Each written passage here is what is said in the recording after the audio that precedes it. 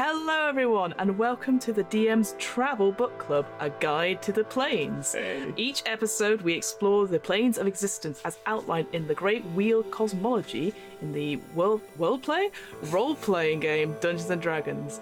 With me, I'm Fiona, and this is Hamilton. Hello. Hamilton. Hello. So Hamilton, it's new series, new us, I guess. Mm-hmm.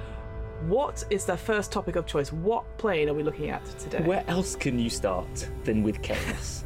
When you're around me, what else is it going to be? It's going to be chaos. And then on top of that, where else in the chaotic realms can you start but the abyss, basically, on the planes of chaos? So we are traveling to the infinite depths that are the abyss. A plane of, basically, on this alignment chart that is the Great Wheel, the ultimate chaotic evil alignment that there is. It's not a nice place. I'm gonna, as I said to you, I'm gonna give a bit of copy from the Planescape manual. Give us a description. What is the abyss? Well, this is something that I think describes it more like emotionally than what it actually is, and then I'll give you a bit of a lowdown. But this kind of gives the sort of understanding of how hard it is to be in the abyss. So the abyss is cruel as death and hungrier than the grave.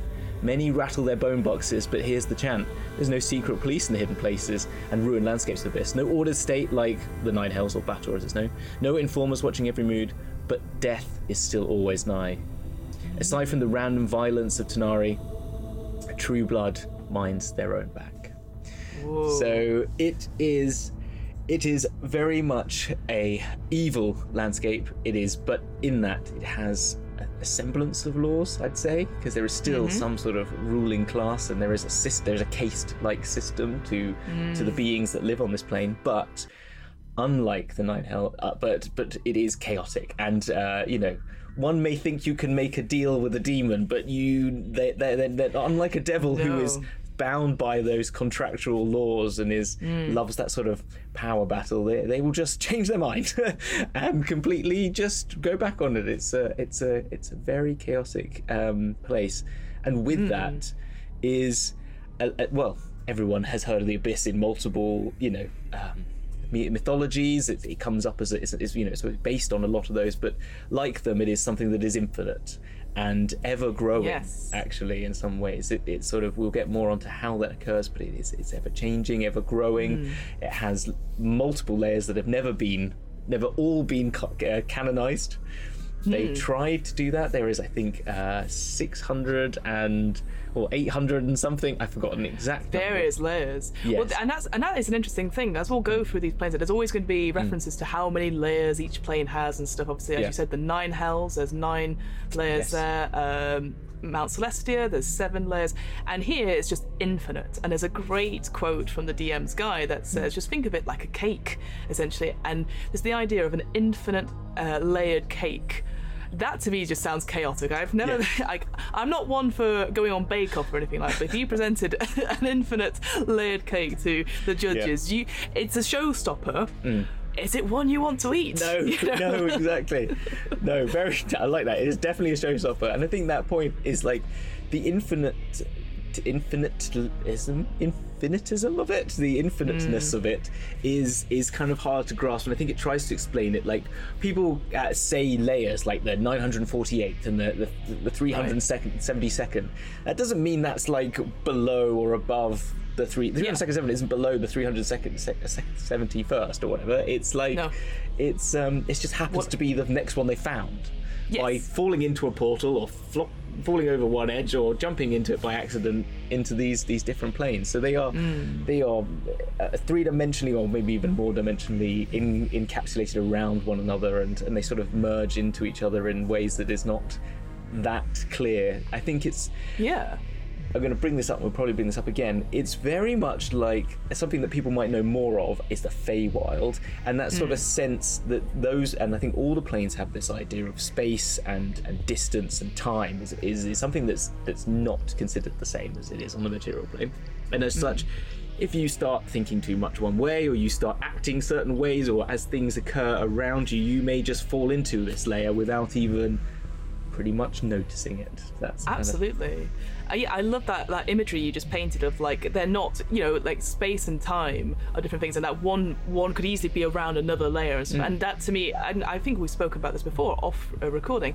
For me, the Abyss, I can't imagine it. It's one of those things where I feel as a DM, it's cool to describe, but I can't actually visually see it or put it. And I think that's the beauty of certainly the Abyss, is this, that it's so chaotic that you describe something, you just say a sentence and it makes no sense. Exactly. And I think being able to do that if you're running a game in the Abyss, and just be able to say these things, it's and I think the players, if they go, I don't understand what that means, it's probably not good. I think that's what I like about that. And just to go on to this other point that you sort of briefly mentioned, this idea of power, and I think you really get this with this sort of chaotic nature of the Abyss. It's all the denizens and the demon lords and everything said about it, their key thing, their main drive, their main want, their sort of motivation is power, and getting that power by whatever means. So as you were saying before, this idea of like, well, maybe we can do some deals and stuff, either getting power or directly confronting a demon lord as a power move is such a thing in this thing. So again, making those sort of notes to yourself as a DM, sort of putting out what can I do with the concept of power, and how does it manifest itself to me as a DM, but also to players as well. Like, is there a powerful, in quotation marks, player in the group that you like, what would be great to undermine their power and like show them like demonish or demonized versions of themselves, or that what they think is what they want, and all that sort of thing in the Abyss, which you can easily do. 100%. Well, then with that, I think we've given a brief introduction to what the plane is just overall. But we've got a fun little way that we're gonna go about this, which is sort of giving some little title cards. So it's just going to explain ourselves as we go through on this one, but you'll get into it. So we've done an intro. We sort of explained it's chaotic evil. It's a bit it's infinite, and it's not a nice place. But survival is not great. Yeah. So we sort of touched on the first topic, which is geography. So the geography of that we've said is infinite, but what is the sort of like? What is the sort of main climate of it? Like, what's the main visage that you get? You said it's hard to imagine, but if you were going to describe if we start with the main plane, so there is a starting plane, isn't there? But beyond, there's multiple from it. There's an entry level, and the entry level is the plane of infinite portals. Plane is in PLAIN rather than a plane in itself. And that is described as a sort of a long, open expanse of multiple infinite tunnels, portals, gates, access ways, falling off cliffs into other layers of the Abyss and other places as well. You can get to Sigil from here. You can get to the Bator. You can get there's the river Styx runs through, which is something we will talk about more, I think, as an individual. But it's absolutely, which is a river that runs through all the lower planes and connects a load of those together. And also these iron fortresses, which are homes to demon lords. But the sky is red and filled with a blaring red sun.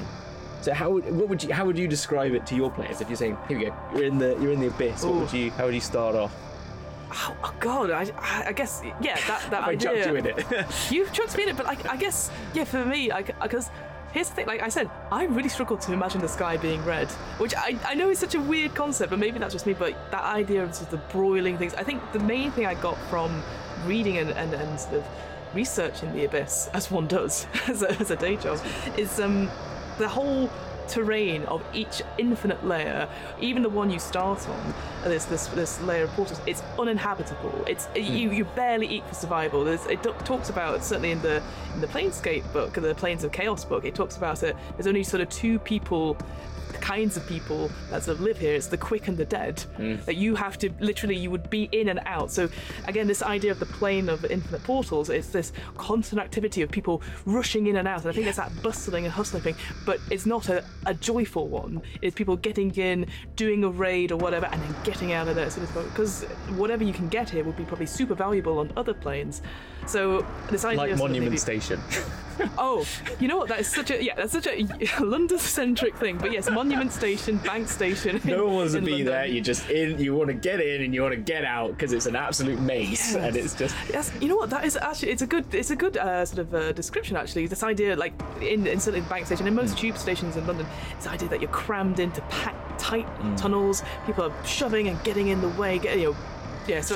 Power struggles for who's going to get on the train first, who's in the way. Get on the train, who's going to get off the train first. Yeah. So I love that idea, actually describing certainly maybe the plane of infinite portals as rush hour on the tube in London, or any big commuter city. Transportation. Just the idea that you just So rather than this, imagine this infinite landscape, but there's just so many people in and out.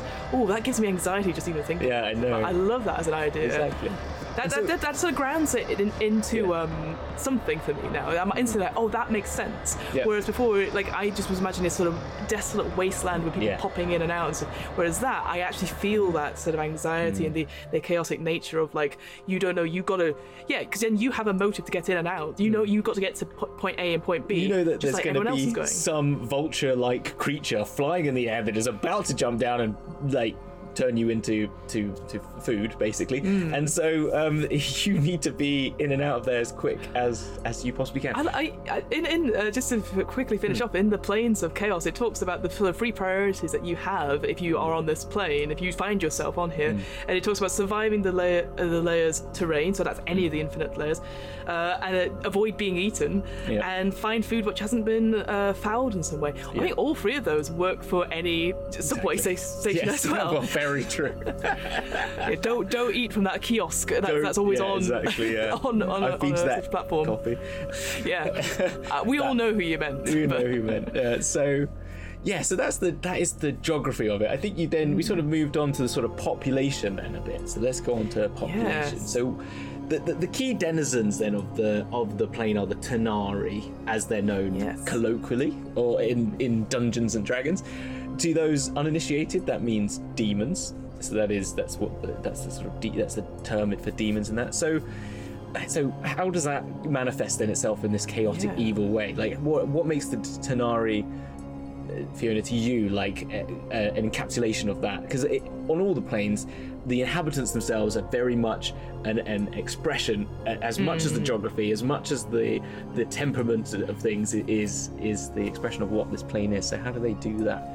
Yeah, so for me, it sort of comes across, again, that idea of power, and that everyone's always scrabbling for the tiniest bit of power, like almost like fighting over the bit of gristle that's been dropped from a table and stuff like that. What I found really interesting, though, was the more powerful these folk get, they become more powerful demons, and they almost like evolve and morph into things. And I, again, getting very strong Pokemon vibes. I was about to say, like, really evil Pokemon. Yeah, really evil. I mean, obviously, I feel like that is grounding them to maybe a silly extent, but this idea that you enter and you have a guide or a helper that is a part of it, is a denizen of this place, but they get just a little bit more, and then suddenly they are much more powerful than the rest of the party. Or you're doing a deal with a demon, but you're dealing with their subordinates or their sort of dog's body, as it were, and then suddenly they just sort of turn on the demon lord themselves, and that's the sort of thing. This idea of it's chaotic, it's powerful, and selfishness. Like, there's no rhyme or reason for it. Yeah, there's no. It is no loyalty at all. It is just like, in this moment, this is how I feel, and it's not like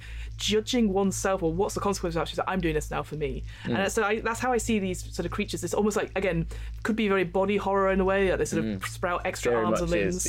So again, if that's something that you were very aware of whilst you're playing your games, or just checking in with your players, because again, I'm a big fan of describing these things, but in the sense of, like, if I describe it, it is just too overwhelming because I can't even process the image, so I'm like, that's okay. Whereas some people will be like, oh, that is too visual for me. So that's the only thing I think with these denizens. I would be like, okay, there's definitely body horror elements. There's always morphing. It'll just always, it is just disgusting. I know we'll probably and they're not nice. Like, they are, like, so in one of my shows we're doing In the Abyss, and so this worked out very well, but we were fighting a Bulezau, I think that's how you pronounce it. We know we love our pronunciation thing, which is so again, spoilers for anyone now that we're going to start talking about some things that are probably a bit body horror, so I'm just going to warn people there.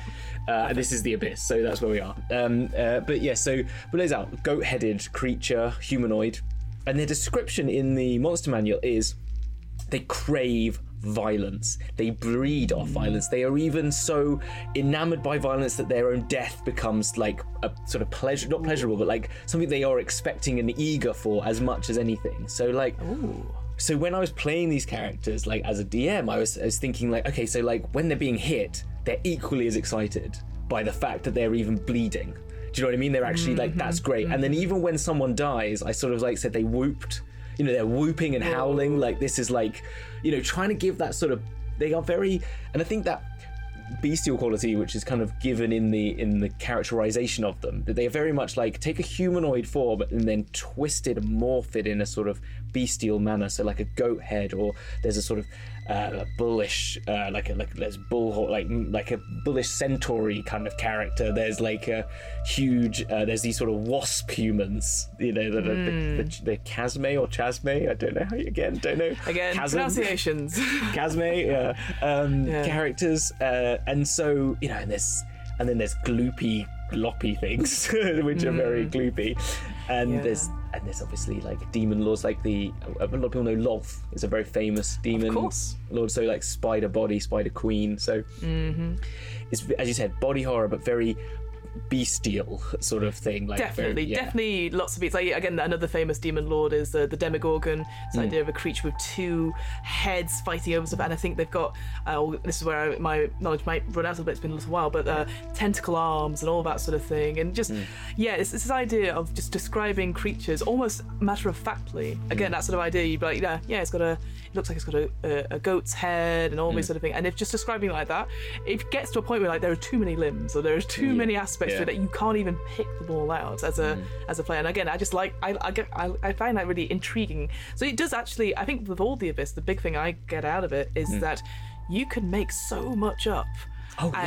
You know, it certainly from reading about it, so it gives you this amazing thing, like it's infinite. You can come up with your own plane, you can come up with your own denizens, and you know, you can reskin any like stat blocks for that, and it doesn't matter. And I think it's, to start on this plane for our series, I actually think it's really exciting because there's just so much potential. Even if I find like the idea of chaotic evil layer like unfathomable as a person anyway, but I'm just like, there's so much you could do with it. So no, I totally agree, and I think that's something that I found running it, so I that's a really good point to make. And I think that's again why I'm going to keep bringing it up. That sort of Feywild connection is very much the same. Like when you feel like you get given the Feywild as something that we've looked at in the past and we'll look at again, you can come at it and you feel like, I can make my own version of this. Do you know what I mean? Like I can make my own domain of delight, or vice versa, the domain of dread. It's very similar sort of vein to that. So I would say, that's what's quite fun about the Abyss. That sort of feeling that your personality or whatever you want to bring to it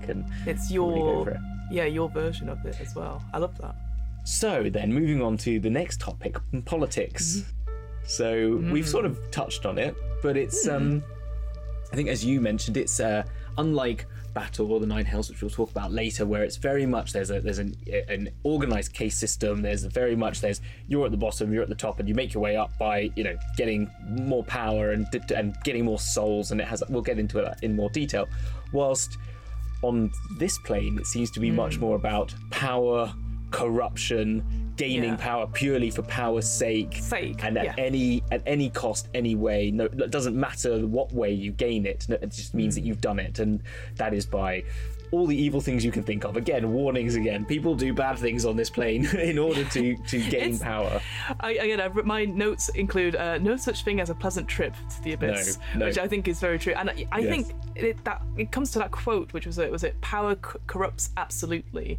And I just, again, that idea of corruption everywhere, it corrupts the landscape stuff, but this idea that the more power something gets, like he was saying, it just maybe, I don't know, the skin of it changes, or that sort of thing where it grows in power, but also it becomes more hideous, more unappeasing and stuff. And I just that's what it is for me, this idea that corruption, it equals power and greed, and it's the driving force between all the different demon lords. As you've mentioned, one already, Lolth, the sort of the goddess, a big drow goddess, obviously, but also like this idea of her domain of a spider's web and trapping people in. I really like that. And actually, all the demon lords that we've sort of mentioned, obviously, Baphomet, the Demigorgon I've already mentioned, Duplex, I believe that's how you pronounce it. Duplex, yeah. So we again, our big thing, obviously, on DM's book club, our sort of original show, is that we are terrible at pronouncing things, so apologies in advance. But Zugamoy or Zutamoy, depending on how you pronounce it, this sort of queen of fungi and fungi. I feel like there's also, certainly in the Planes of Chaos book, the Planescape book, there's so many of them. Obviously in 5th edition it sort of narrows it down a little bit as to give you ideas, but there were so many things about gods of like bullywugs, beholders, giants that are trapped in these planes, and I was just like, ooh. So if you had now obviously you can be playable races for pretty much any race you would like, but imagine if you went to the Hells and you discovered a god that is of your sort of your lineage or anything like that. That would be great. I'd love to meet a Bullywug god in their own lair or anything like that, and describe what kind of environment would that be. And certainly I know one of my favourite planes, reading through this, even though it's a very small paragraph, and I'm sure we'll go into all of these ones, was the realm of many eyes, or millions of eyes, or whatever it was. And it's just a beholder plane, and that sounds awful. Yes. But also amazing. Amazing at the same time. Yeah, going back to our Spelljammer and how much we love the sort of beholder tyrant ships with these ideas of all these beholders just living together. It's quite scary as well. But I think you made a point with the corruption, bringing up the corruption and the power thing, and how that sort of balances itself both ways. So like, you do corrupting things to gain power, but as you gain power you start to corrupt the land around you more and more and have an effect on it. And so like, and as you said, like so once you gain these levels until you get to the highest point, which is becoming a demon lord of your realm, or you've gained enough power and influence that you start to affect the world around you in your own image, basically. And that's how the Abyss can even grow, is that if someone is even like hanging out in battle as a demon and gets or Isgard or any of the other planes and gets somehow survives there and is powerful enough, they could take ownership of that part of the land and it just becomes subsumed by the Abyss in itself. And so that sort of corrupting nature of it, and there's one I wanted to pick up that talks about it quite beautifully, which is the worm realm, and it just kind of gave a really good example of like what this sort of, how that sort of works. And it goes, so it's a set of endlessly twisting tunnels dug from constantly collapsing clay, earth and stone. The mole god of evil gnomes who digs out from each collapse, the realm grinds up most visitors and suffocates and poisons the rest. Its inhabitants are gnome petitioners, manes and purple worms. Oddly, many of the creatures of the world realm suffer from florid, fungal and cancerous growths that rot the victim from within after 2 to 12 months.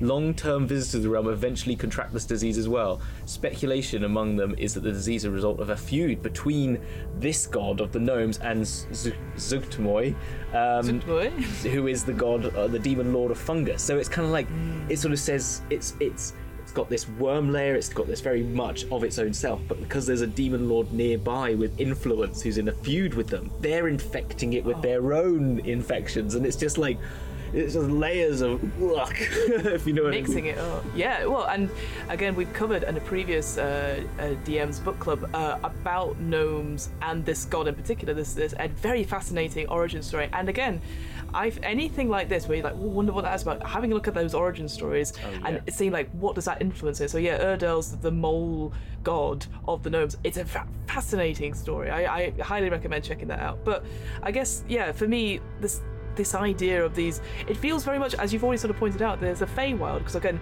it's always based on the Archfays, their sort of influence and sort of character. Here it's the same thing, so it's all, I do feel like this is a proper reflection of the Feywild in corruption form, but like taken to the nth degree. So yeah, I definitely see that sort of comparison now that you've mentioned it. I feel like, and it's kind of interesting because the Feywild and the Shadowfell are both very new into the Great Wheel cosmology. They weren't around before, and I think what the Feywild is, and I can't remember the exact lore of it was a split in the negative and positive planes that caused this sort of this split, but it's like if we talk about this realm and brought Arboria in and some more of the sort of like that land and shoved these to, on Arcadia and all those sort of like more elemental sort of more rolling hills lands and mix them with the abyss, you get the Feywild. And I think that's kind of how that idea was born out. But this is very much all the worst sides of the Feywild. Definitely. So like we were saying, so like this idea of the politics and the sort of the way people get ahead, it is this power and this status coming from spilling of blood and all this sort of thing. So I think, again, if you were trying to nail down what that was, those are the two key things I would definitely go for as a driving force. If you're not sure if you're playing NPC demons or demon lords, it's like go to this first. The only other one to mention then with the politics as well, which is about gaining influence, is the furtherness of that influence. So demon lords and greater demons take pleasure in then getting themselves, they've dealt with the land in front of them, they then want to go to the material plane, gain followers, corrupt them, and corrupt as many people and all the planes as they so wish. And the thing that we will talk, so that's sort of a material plane aspect. So there's a lot of demon lords basically live in their towers in these fortresses, protected by those that they subjugate, so that they can go wandering the astral plane into different planes and start corrupting people by giving them some power, but using it just to sort of cause chaos everywhere. This idea of being able to slip free and just infect and spread. And I think we talked about this off recording as well. It's like, one of the most common hooks in role-playing games and certainly D&D is like, a cult's trying to bring a demon lord through, and you're like, and obviously now knowing all this stuff, why would they do that?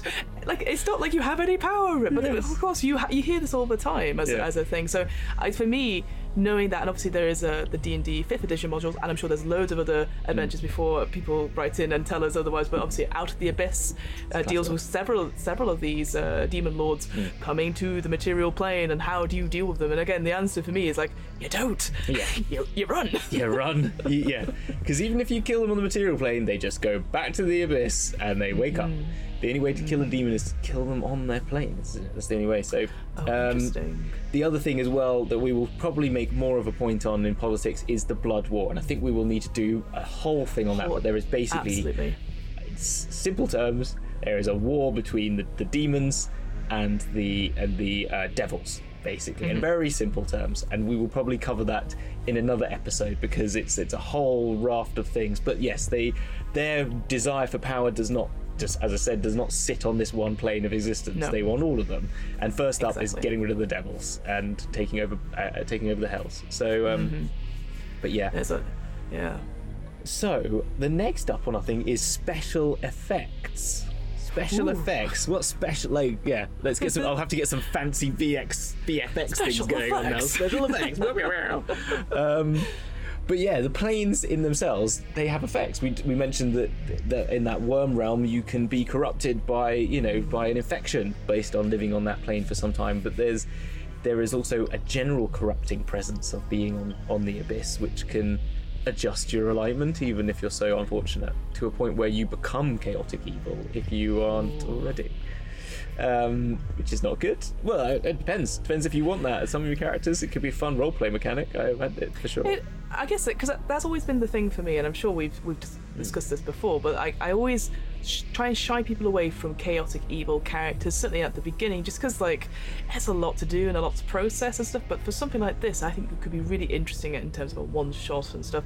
Like in DM's Guide, they talk about optional rules for these things. So there's one called Abyssal Corruption. So a non-evil visitor that finishes a long rest in the abyss must make a DC 10 charisma saving throw, which you would assume most people would make. I think by the time you get to the abyss, you hopefully should be in a higher tier. Characters in the abyss right now. Really? Level 5? Okay, whoops. And if they fail it, there's the Abyssal Corruption table, which you just roll a d10, and you get sort of gain following flaws, so treachery, bloodlust, overwhelming ambition. But on a 10 is the one I quite like, is demonic possession. The character is possessed by a demonic entity until freed by a dispel evil and good spell or similar magic. When a possessed character rolls a 1 on an attack roll, ability check, or saving throw, the demon takes control of the character and determines the character's behaviour. And at each of their sort of turns, they can make a DC 15 charisma saving throw.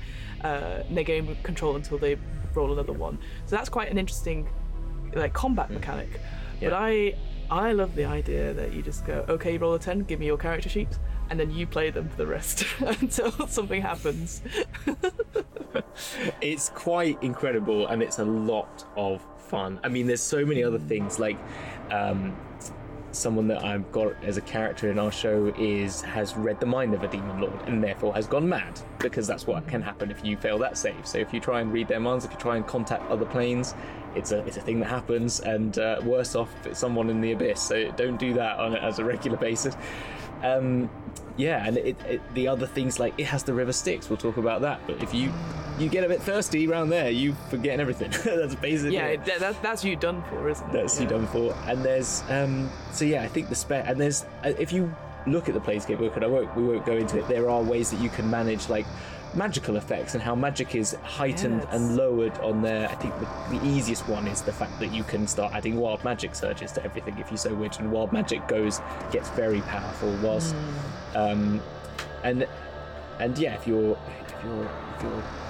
if you're more good aligned, it's not a fun place to be. So there's very much those are the sort of key effects. Is there anything else that you think in terms of that special effects part? I think it's you've kind of mentioned it in the sense of magic itself. Magic itself draws attention to you. Oh yes. Because they see it as a big threat, and even say, and certainly in the Planescape Planes of Chaos book, it talks about all the different schools and what it means. If you cast a spell of this one and this one, and I think that's just fascinating reading anyway. But the idea that you do a little spell, people are going to know. That idea that you bring attention to you. So obviously if you pop into existence, you're like, okay, we need to make an escape now, we need to plane shift, or we need to do a big fireball to get rid of whatever creatures attacking us, more people will know, and that you stand out. And I think that's the key thing, is as soon as you stand out, the demon lords will find you and you will attract their attention. And even the littlest bit of magic, they can see it as an offense to them, an offense to their sort of standing and stuff. So I just think that's really interesting. Another part, which unfortunately I can't find where it's from now, unfortunately, so forgive me for that. This idea of using a demon's name as powerful magic. And I know this is a general sort of folklore thing anyway. As soon as you know the name of someone, you can control it or possess it in some way. And I just love that idea, is like finding out a demon's true name, like you were sort of saying, like reading someone's mind or anything like that. Like at what cost would that be? That you can control a demon, but for how long? And is it, because that's something that for them is so powerful. It's a well-guarded secret. So I think playing on that aspect of it, because there's always one player that always goes, what do I know about the Abyss? And you're like, okay, roll. And then they get a really low roll, but you can add some flavor stuff in. So I think name stuff is always quite fun, because then maybe they're tempted then to find out the names of demons to see if they can control them and all that sort of thing. Names is a very important thing on the Feywild as well. It's a very important thing in other planes as well. But yeah, having the true name of a demon gives you ultimate control over it. So that is quite a fun. I'm also using that as a tagline in my game. But I think that's so. Doesn't sound great. So the next reason is because this is a travel book club. Yes. Why would I want to go to the Abyss then? Why would I? What's the special attraction? What's the favourite attraction? Why would you? Favorite. Why on earth would you end up there? Why on earth would you end up without being for accident? I think this is the interesting thing, right? So a lot of the planes we're going to talk about, I know what I'm going to say instantly is like, oh, you need to be of a certain level, blah blah blah blah. But maybe that's not true. Maybe, as you've sort of indicated, that you could be a lower level, and it is just a brief visit to go get something, to go fetch an item as a courier request or anything, and go to one of these sort of the gate villages or gate places where they're just on the other side of the portal, and you go and experience this town for a brief time. And I think that's the key way to go through it. I guess if you didn't want to have a whole campaign set into the Abyss or anything like that, doing little hooks like here and there, maybe being those sort of scavenger parties, because I feel like certainly the Abyss, it seems to me that because you should only be there for a short time before all these horrible things happen to you. You should be there going, okay, we need to find something or find someone and bring it back. We are stealing something. We are, finding a relic or something that will help us defeat a demon lord elsewhere, or we need to save our friends, or we need to kill someone, but it can only be done with a certain magical item that this demon lord has, and all that sort of thing. So I think it's always about getting something or taking something for these particular lists. Like I don't think it is we'll just go for a jolly weekend away in Plague Town. Yeah, exactly. And I think that's I think the other things that people talk about in this is that weapons are very powerful Yes. And so there's things like Demon Ichor is the sort of the puddle that they make when they die, because they don't just leave bodies, they leave a puddle of black goo. And that, if you put that on your blade, is very powerful against denizens of evil and good. It's a very powerful thing you can apply to your blade. But also that as we mentioned in our advertisement for this, there's lakes of molten iron that they use for making demon touch blades, which are ridiculously powerful. They posit that you can do a lot of damage and more effect. So and it's cheap as well, because no one really wants to go there. So you can get good powerful items for cheap. And there's other things, and also you might just want to go and kill a demon and steal their crown and become a demon lord. That's the other reason.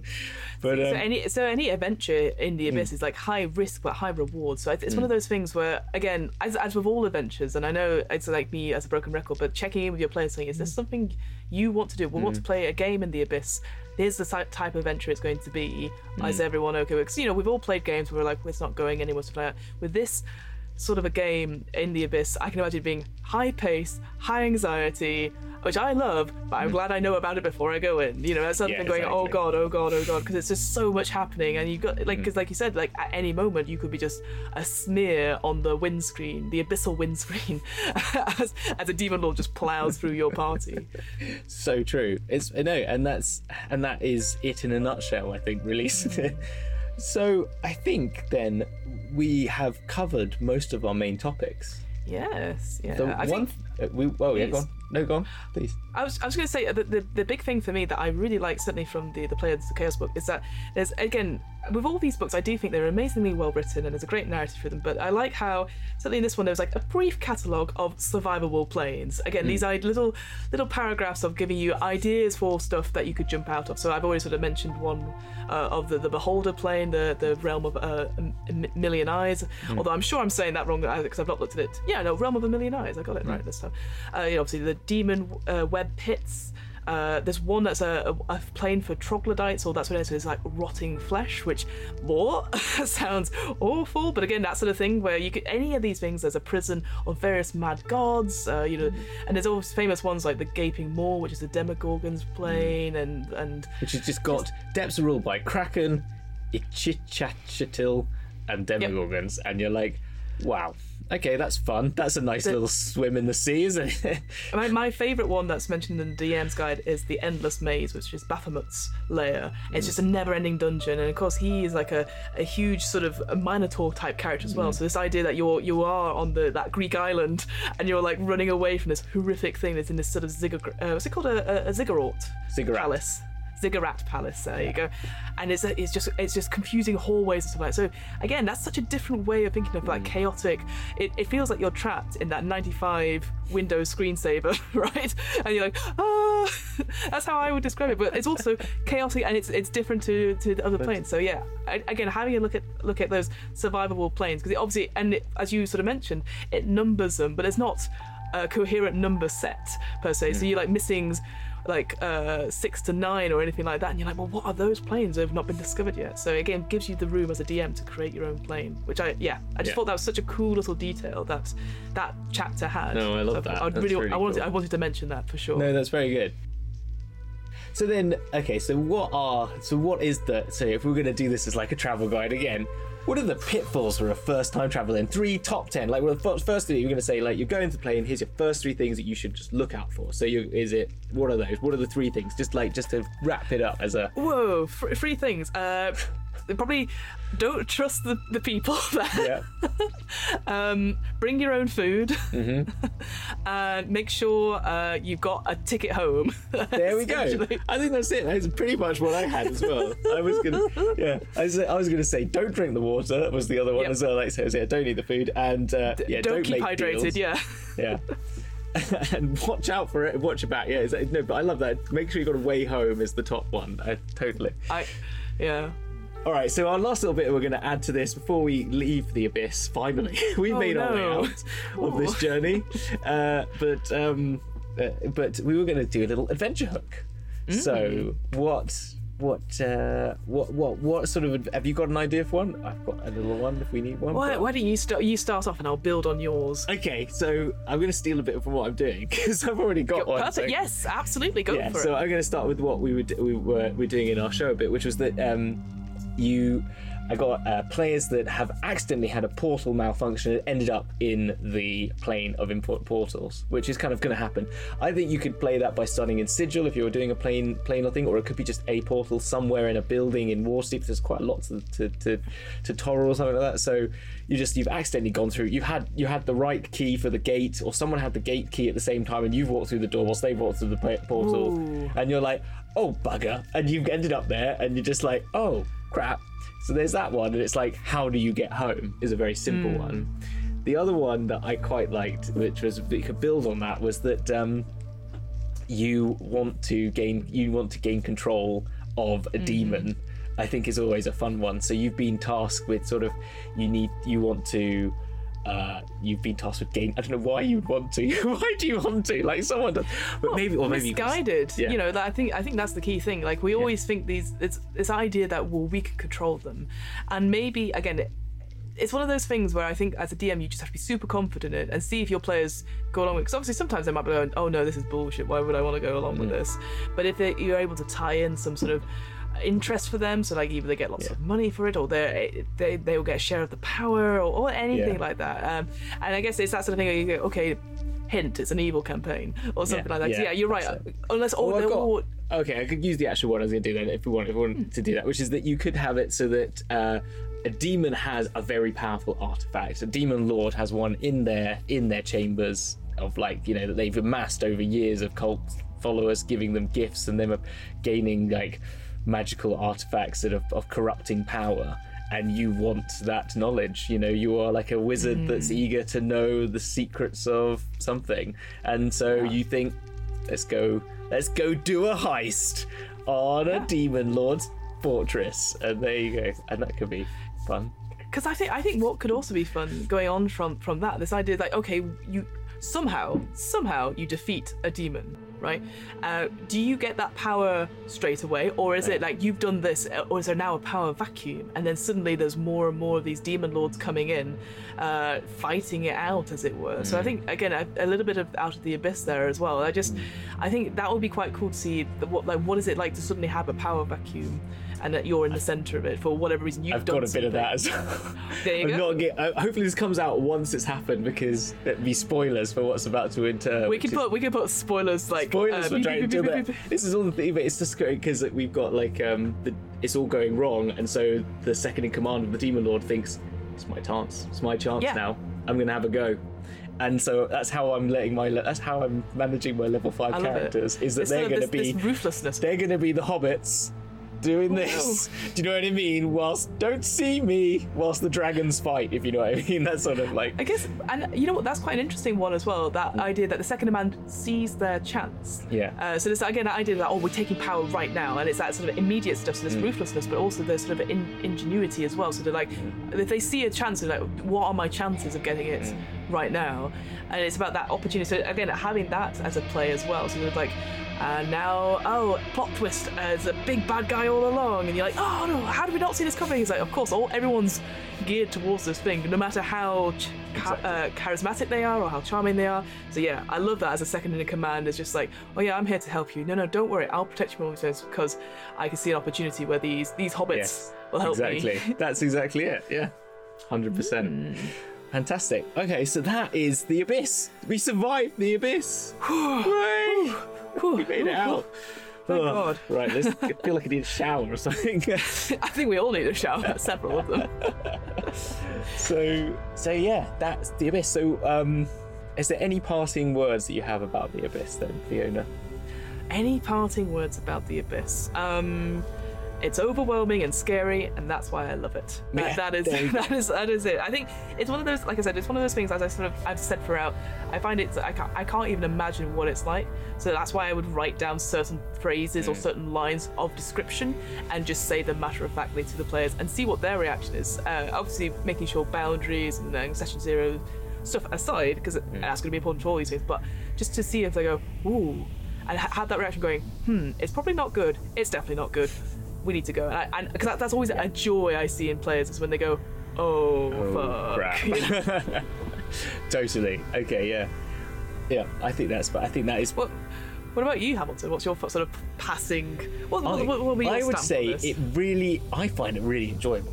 I really like the idea of it, because I think it's, as a DM, it gives you a load of opportunity to bring your own personality to it, which I think is great, which I always think is fun. I think it's got a lot of interesting roleplay potential for you to play a character you may never really have much of a chance to do, which is someone with that sort of chaotic nature to them, that chaotic evil, which is something that actually I think a lot of campaigns focus a lot of that more lawful evil, like I want power to make monies and stuff like that, but I think so I think that's like quite fun about that. And then I would say I think your third point of check with your players before you go in there, but because it is a place of particularities that people might not be interested in. But yeah, that's my sort of parting words on the Abyss.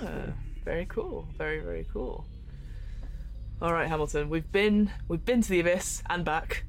Do you want to know where we're going next time? Where are we going next? Oh no, I don't actually know if I want to know. Do we want to know? I think you do want to know. So next time on the DM's Travel Book Club, we are going to look at the plane of Arborea, a chaotic good plane described as being larger than life and quick as a change of heart.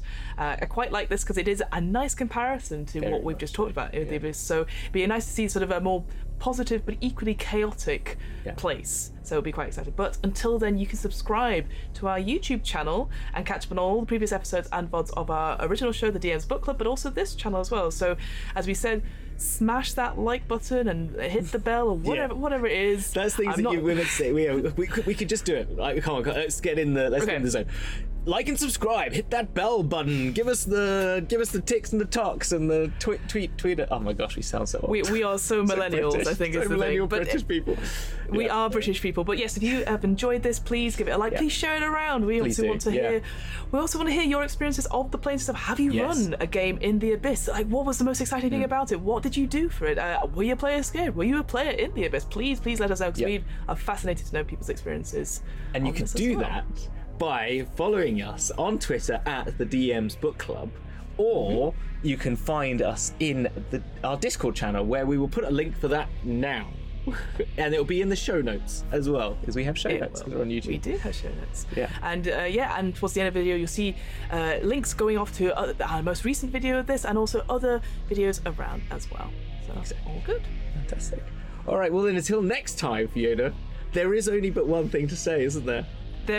Unfortunately, as a faux pas I did many moons ago, there is only one way to end these kind of shows. Yeah.